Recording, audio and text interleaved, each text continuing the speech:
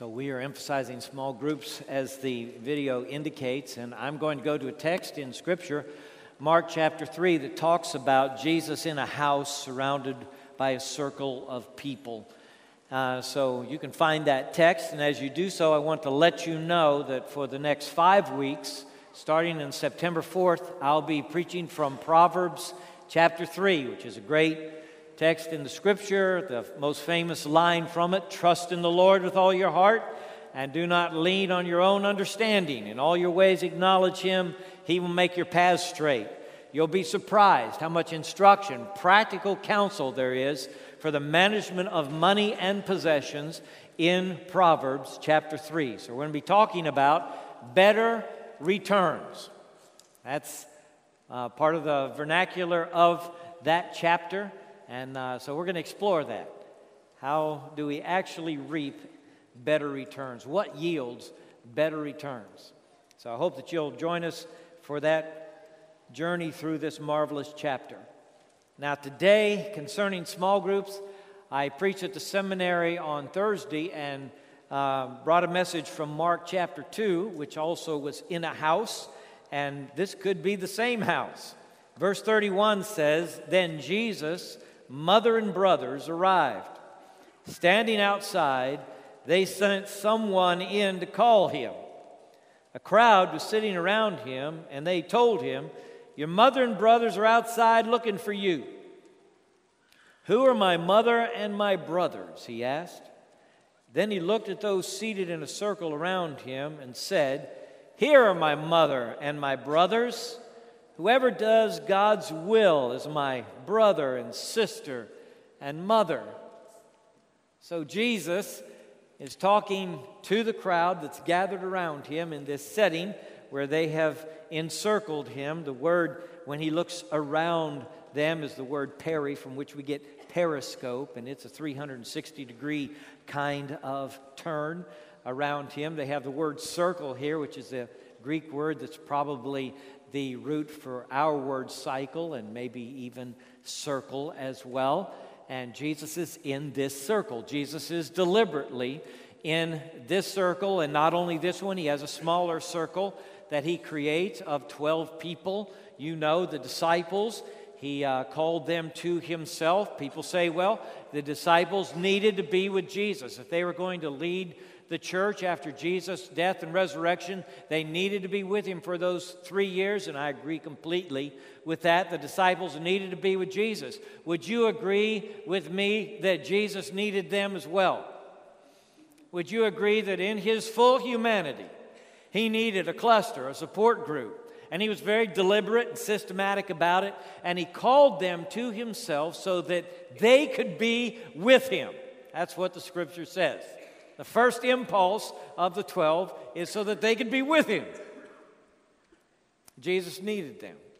He needed their support. He needed their friendship. He needed their love. He needed them to interact with him, relate to him, travel with that journey. That's just who he was, and it is who you are. So as we study the Scripture today, and we've read this text, and we think about Jesus in the small groups, I want you to think about yourself and what it would mean to you to be part of a small group. And you may have resisted this and been anxious about it, but we've been thinking about and singing about doing what God's will is, and the Father who is good to us. And here is part of the revealed will of God concerning your human journey, that you would be part of a small group, that you would cluster together with others who are of similar mind and purpose in this world, and that they would be your companions in this journey. I was at the Atlantic Ocean for the first time in a while a couple of weeks ago. I was walking along. Actually, my daughter took me for a long walk along the Atlantic seaside there, and she wore me out, really. I had to run a while, and I tell you, that woman is in good shape. And by the time I got done, I was pretty worn out, but I did pick up a few shells. After we got done, there were lots of shells laying there, and I picked up an oyster shell, and I thought to myself, well, this used to be part of a bed, and probably this oyster died or some violence occurred in that bed of oysters and broke loose on its own. And then I picked up a piece of coral, and I thought, well, this used to be part of a reef, and probably some violence occurred, and this became independent on its own and washed up here. And as I looked at the shells that were scattered all over that seaside, I thought, probably most all of these were part of some kind of cluster. And it occurs to me that life forms on this planet cluster together, whether they are doing so in beds or in reefs or in flocks or in herds or in schools. It's just the nature of life on the planet to cluster together, and that's true about humans too. We are not made to be isolated alone, the Lone Ranger all by ourselves. We are made for a life in groups, with significant relationships and journeying together with others. And the maximum experience of life on this planet, the maximum experience of love, joy, and peace, and of our own potential happens as we conform to this reality, which just is a truth about us. We need to cluster. So we have this new vocabulary in our small groups on Sunday morning. We have clusters. And a cluster is like a circle. We pull together in our circles, in our small groups. So I want you to think about today being part of a cluster, part of a small group. The circle, requires proximity. Circles are not like pews or rows. Circles can expand and contract according to who comes into the circle. So if you have more people come in than the circle will allow, you just open it up and scoot some more chairs in there. And if the circle's too big for you to hear as you talk to one another, you just pull it together. The circle expands and contracts. It requires proximity because its intention is communication, knowledge of one another. And so we're encouraging you to move from a pew, from a row, into a circle. And what we mean by that, to move from the large group of worship. We do this every Sunday as a family of faith. We worship together in the large group, and at 8:15 we do the same. And then we have small groups, and that is a second essential component to the life of this family, the life of this body. Now, most of those small groups happen on Sunday morning at 9:30, but some of them also happen on Tuesday and Wednesday. We have a whole group of breakfasts, men's breakfasts that occur throughout the week, as well as other kinds of small groups that occur. We even have small groups in our missions, which is the third component of our life as a church. So we have worship, we have small groups, and we have missions. And some of you are part of a very important group in a care effect group with a leader, and you have a task and a purpose. You pray for one another and watch over each other. That too is a small group. So these circles invite us in, and when we come into them, we've got to sit next to each other. When I was preaching in Mexico, I noticed when we had the light going in the field that there would be people who would come into the light, and they would circle up around the preacher and the platform or whatever we had that was the focus. And then there'd be folks who were out on the periphery. And they never would really come into the circle of light. They were just sort of silhouettes and shadows on the edge of the light. And they were there every night. They just stood out there, some of them with their arms crossed, which sort of meant, I'm here, I'm listening, but I'm not coming in. I'm a little worried about you, so I'm not coming into the light. And every meeting has that kind of experience. You have some people who just love to be there. They're glad to be at that place at that time, and there are others who are a little bit anxious about it, and they're sort of out on the periphery. It's an anxious kind of thing to walk into a small group. There's a circle of chairs. If you fall asleep in this big room while I'm talking today, I'll assume you were already tired, and you had probably yawned already, and so you just needed to rest. And probably nobody's even going to notice if that happens, if you were to fall asleep in this room. Unless you fall out of a window like the teenager did in Paul's message. Now, I am very comforted that Paul had one guy that fell asleep, in his sermon. He went a long time, the guy fell asleep, fell out of the window and died. Paul went down there and raised him from the dead. It was a great event, but it started out with him falling asleep in the sermon. Well, if you get in a small group of 12 people, you're not going to fall asleep, are you? Everybody's visible to everybody else. You're in this small group, and you're just not going to fall asleep. There's something about that circle that hinders that, to keep you from it. You are just too visible to do that.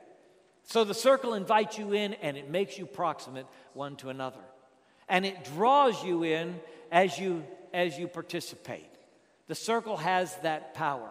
As it shrinks down to accommodate everybody, and folks get eye to eye, and they begin to talk, the circle kind of draws you in. And your anxiety about the circle, about the small group, may in part be that you know that truth. You know that if you sit down in the circle at some point, you may want to ask a question. I had somebody ask me a question this week, and they prefaced the question by saying, "No, this may not be a very smart question, but I want to ask it anyway." Even questions were a little bit intimidated to ask. But if you were to decide today, I'm going to be part of a small group, I'm going to join one of these small groups, I'm going to cluster together like Jesus did. I see that in the Scriptures. I see that in the example of the Savior who was the perfect Lamb of God, and yet he needed this small group. So I get it. So as a call from God, following the example of Jesus, I'm going to try to be part of a small group. But you have this anxiety because you know you're going to ask the question. At some point, you're going to say, well, I have a question. I don't know if it's a good question. And the question reveals a little bit about who you are. And it may be a question that you're afraid it's going to reveal that you don't know very much about the Bible. So I want to relieve all your anxieties about Bible knowledge now, okay? And just tell you that you don't have to know anything about the Bible to be part of a small group here at First Baptist New Orleans, okay? We have a wide range of knowledge about the Bible in all the different groups, and you don't have to know anything, and there are lots of people who are new to the Scriptures who are in the small groups. So you can ask a question, and if you ask that question, it's going to be a good question, like this question was that the person thought might be a dumb one. No, it was in fact a good question, and you'll be asking it for other people. But when you ask the question, it is going to reveal a little bit about you. It draws you in. See, that's the nature of the circle. It draws you in. Now Jesus says that these folks in the circle are his brothers and sisters and mothers. Did you catch that? I mean, that's a pretty profound statement.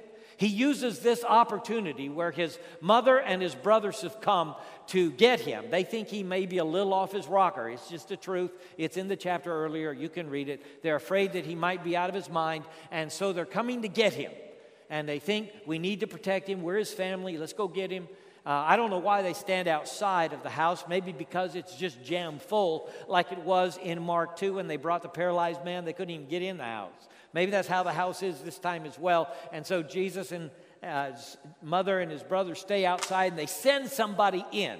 I don't know if this person is willing to climb over other people or just push through the crowd or whatever, but he gets in there and he tells them, your mother and your brothers are outside looking for you.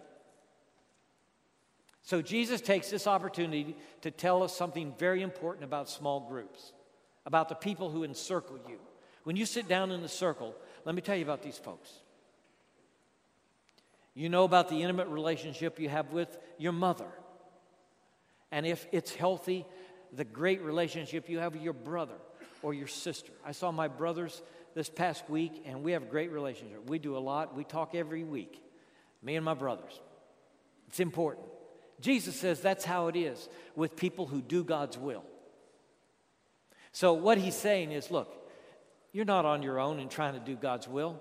You think you are. Maybe you're by yourself at work and you feel like you're the only Christian in your office suite or in your classroom or whatever that may be. And it feels sort of isolated. But what you need to know is this. There are people who are also seeking to follow God and do his will in other places, and you can cluster with them together and you can draw strength from one another.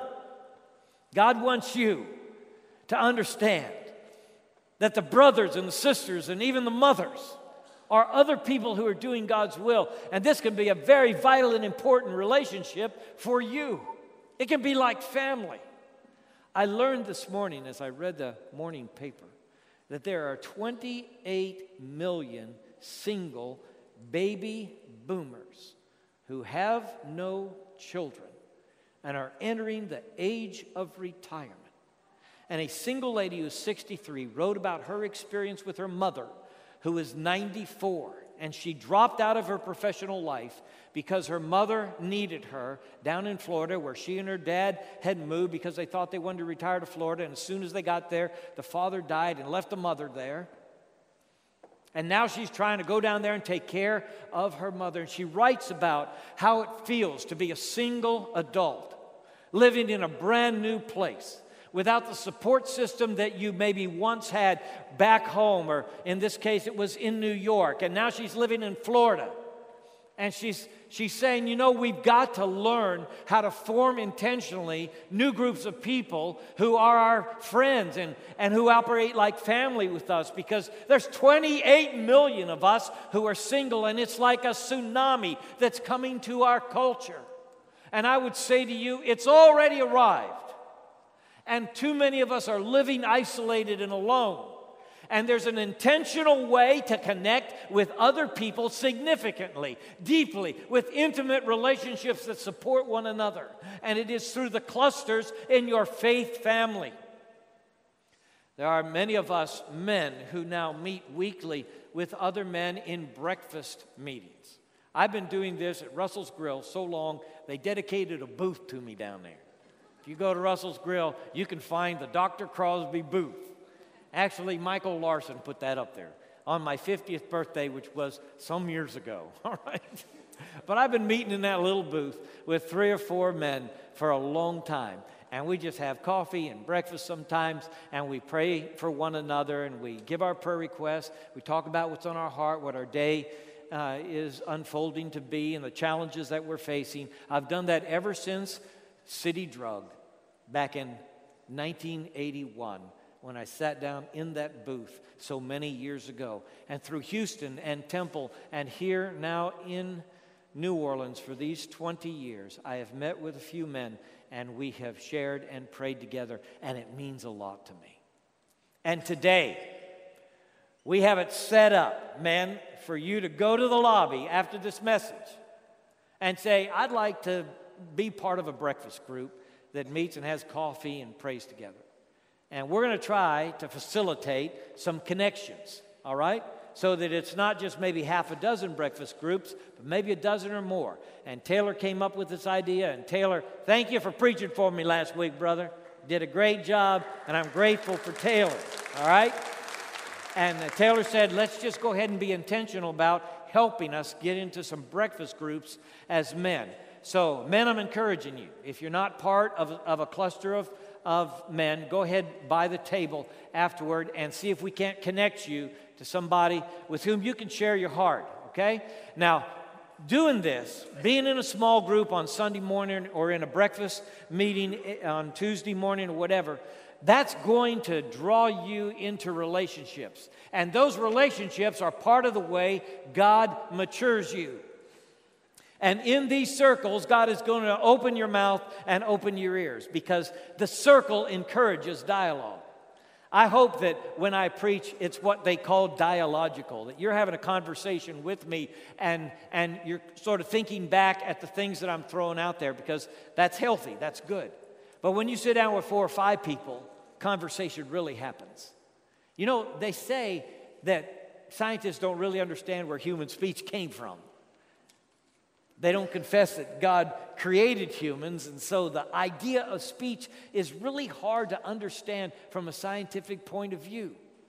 I think it's just God's gift unto us. I believe that we are made in the image of God, and part of being made in the image of God is that we can communicate in abstract thought, one with another. We can formulate things that turtles can't do and armadillos can't do, and even dolphins out in the sea aren't really gathering this morning talking about the purpose and meaning of life. That is only the human species that does this. And so when we get together and our ears are pointed toward one another and our mouths are pointed toward each other and we're making eye contact, we're going to talk. And you're going to have some great questions in that small group. Jesus had some great questions. That's what startled the teachers at the synagogue when Jesus was 12. It was not his lectures. It was his questions. He had amazing questions. For a 12-year-old, you've got some wonderful questions. And you'll throw those out in the group. And the dialogue is going to help you grow up in Christ. The dialogue happens in the small group intentionally. We are encouraging you to talk to one another about your journey in the Christian life, how you're doing. There's always a focus in a circle, And in the circle we read about here, Jesus is the focus. These folks have congregated in the house. They're sitting down, not in chairs, but probably on the ground or on their heels or cross-legged on the floor, whatever. They are seated around him because he is the focus of this group. So I want to talk to you for a minute who are the focus of a group. I know what it feels like to be the person who's sort of in charge of calling the circle together. I know what that feels like. I am going to be starting up again a home group in our neighborhood in just a couple of weeks. And I know that I'm going to walk in there with the Bible and maybe with my guitar, and I'm going to sort of be the one that sort of says, okay, it's time to go, and here's what we're going to do. So facilitating a group, being part of the focus of a group is a little bit intimidating. But I want to encourage you that you can do it, okay? That it is very possible for you to be the one to sort of take charge in a small group, either a children's group, a youth group, or an adult group, and that you are well equipped to facilitate that and to make that happen. That small group doesn't need expertise from you, and you don't have to have comprehensive knowledge of the Scripture or anything to facilitate that group. Just the willingness to say, okay, here's where we're gathered, let's pull together.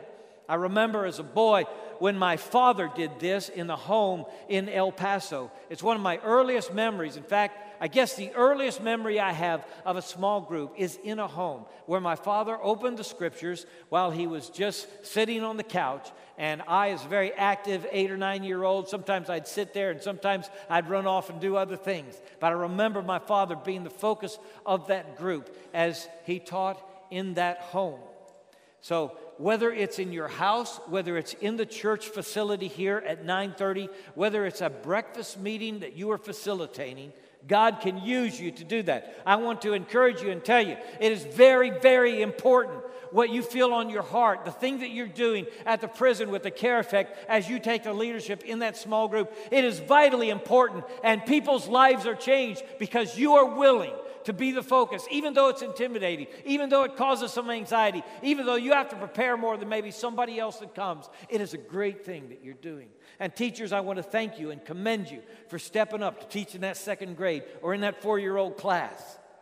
It's a great thing that you're doing. I stuck my head into about half a dozen children's classes this morning. I saw the children there, and I know Mr. Billy is prepared. He's going to share the Scriptures today like he has for 30 years in the 3rd grade. The man is stuck in the 3rd grade. But I'm glad that you're there, Brother Billy, along with my wife and Scott and Marie and many others helping out in that particular class. And your classes are so important. I hope that you pray for your students, for those who come to the class. I hope that you remember them before the Lord, that you take seriously their condition spiritually. I hope that you're checking on them in ways that you can. Because the real focus of any small group at First Baptist New Orleans is the same focus that we read about in this text. The focus is Jesus. What we're trying to do is introduce people to the Lord of glory. And we want him to be the focus of the group. So whether we're opening the text, whether we're praying, whether we're talking together, whether we're serving on mission at the Oz or wherever we are in the prison or nursing home, the focus is Jesus. Jesus is the heart of who we are. He's the one whom we adore. And we are Jesus people in every expression of this family of faith. On Wednesday morning, we are excited to share about what God's doing in our life and the challenges we have to pray for one another because Jesus is the answer to our need. Now, we teach, we say, to transform. And if you read Jesus and you see what Jesus does not give people simplistic answers. What Jesus does is make them think. Sometimes he is still the master of the question. They ask him a question, he asks another question back to them. They give him an answer, he's got another question for them. Jesus wants people to think. Jesus is calling them out with the questions because he wants them to change the way they behave. Jesus is seeking to have a decision. He wants people to decide whether they're going to do what he says or not. So you leave Jesus' presence either shaking your head saying, man, I don't know how in the world I'd ever do that. Or you leave saying, this is what I've got to do. And we are teaching to transform here at First Baptist New Orleans. And I want you to know that transformation happens in small groups, okay? God uses small groups to change who we are. You say, how does that happen? Number one, this is what I think is number one. It is the informal accountability of the small group that you are part of. God uses those guys who look over my shoulder to make sure that I understand how important it is for me to be faithful. God uses that small group to remind me I'm not on my own, I'm not by myself. Somebody's watching and somebody cares and somebody's praying for me. There's an accountability when you pray with people, when you meet with people. There's an accountability, and you can't just leave that meeting and go out and just act in a way that's inconsistent with your faith and violate the word and will of God, because those faces are floating in your mind and your heart, and you know you've got a responsibility to this cluster of people who care about you and they're praying for you. So that's number one. There's accountability that comes with being part of a small group. And everybody in this room, the preacher included, needs accountability. So God's going to do that in your life. It's going to be amazing what you learn from one another as you share in a small group. You'll hear from them about the challenges they face at work, and you'll see courage, integrity, honesty, determination in the people that you're meeting with. And the scripture says, iron sharpens iron. So one man sharpens another. That's actually in the Bible. You can look it up, all right? And it's about how the iron of our character shapes the character of our friends. And as we meet together and talk together and pray for one another, we change each other. We grow together. Iron sharpens iron. There's a third way in which being part of a small group will grow you in Christ. Oftentimes you feel like you're alone in your pain and nobody knows what you're going through. I know that's true because I know that everybody in this room has pain, you have fears, you have troubles, and it's happening in your life. And sometimes you think you're all by yourself. And a small group will help you realize this truth. Everybody hurts. Everybody's hurting. When you get the prayer request, you'll find out this man's mother has cancer. And his sister is in trouble. And it's on his heart. And you suddenly realize you're not by yourself in the trouble that's come upon you or the pain that you're dealing with. Everybody deals with that. And sometimes you feel like you're a failure, that you're the only one who just can't seem to walk the walk. You just can't live the Christian life, and you feel like you're the only one. Everybody else down there at the church, they're doing so well, but you fall every week. And you think you're all by yourself in that. And then you get in a small group and you realize, no, everybody in this group fails. Everybody in this group stumbles. Everybody has challenges. Everybody has failures. That's just part of life. The devil loves to isolate you and make you think you're on your own in your pain and in your failure. And you're just a poor example of a Christian. And nobody's as poor as you. And everybody at church got it all together. And all those are just lies. Everybody at church doesn't have it all together. We're all fellow strugglers, dealing with difficulties and hardships and, yes, besetting sins that seem to get control of us and we cannot shake. And that's just part of who we are, every one of us. And we learned that in the small group. God's going to grow you up this year. God's going to change who you are. It may not be instantaneous, but it's going to be palpable. How being part of a small group, entering into this relationship of accountability, will actually change you from the inside out Develop your character in ways that will surprise you. Instruct you in the gospel in ways you can't get just by reading the text.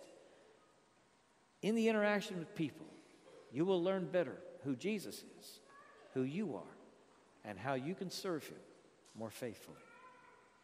Bow with me, please. Heavenly Father, Lord, thank you for one another. Thank you for the people in this room, my brothers and sisters. Lord, thank you for the opportunity to love one another and care for each other. God, I pray for a new wave of clusters at First Baptist New Orleans. I pray for the woman who feels by herself, that, Lord, you will help her know how to deliberately create a support group. Help her to take the lead. God, I pray for the man who feels like he doesn't see anybody throughout the week until he comes to worship. Lord, I pray that you would draw him in to a group that can support him, pray for him. God, I pray this because I know you'll make us stronger and healthier in you, that you'll give us strength for the day and courage to face the challenges of life as we cluster together and pray for one another, think about each other, and support each other. God, we thank you for the opportunity we have to be part of small groups. Lord, do it in our lives so that we may serve you better. In Jesus' name we pray.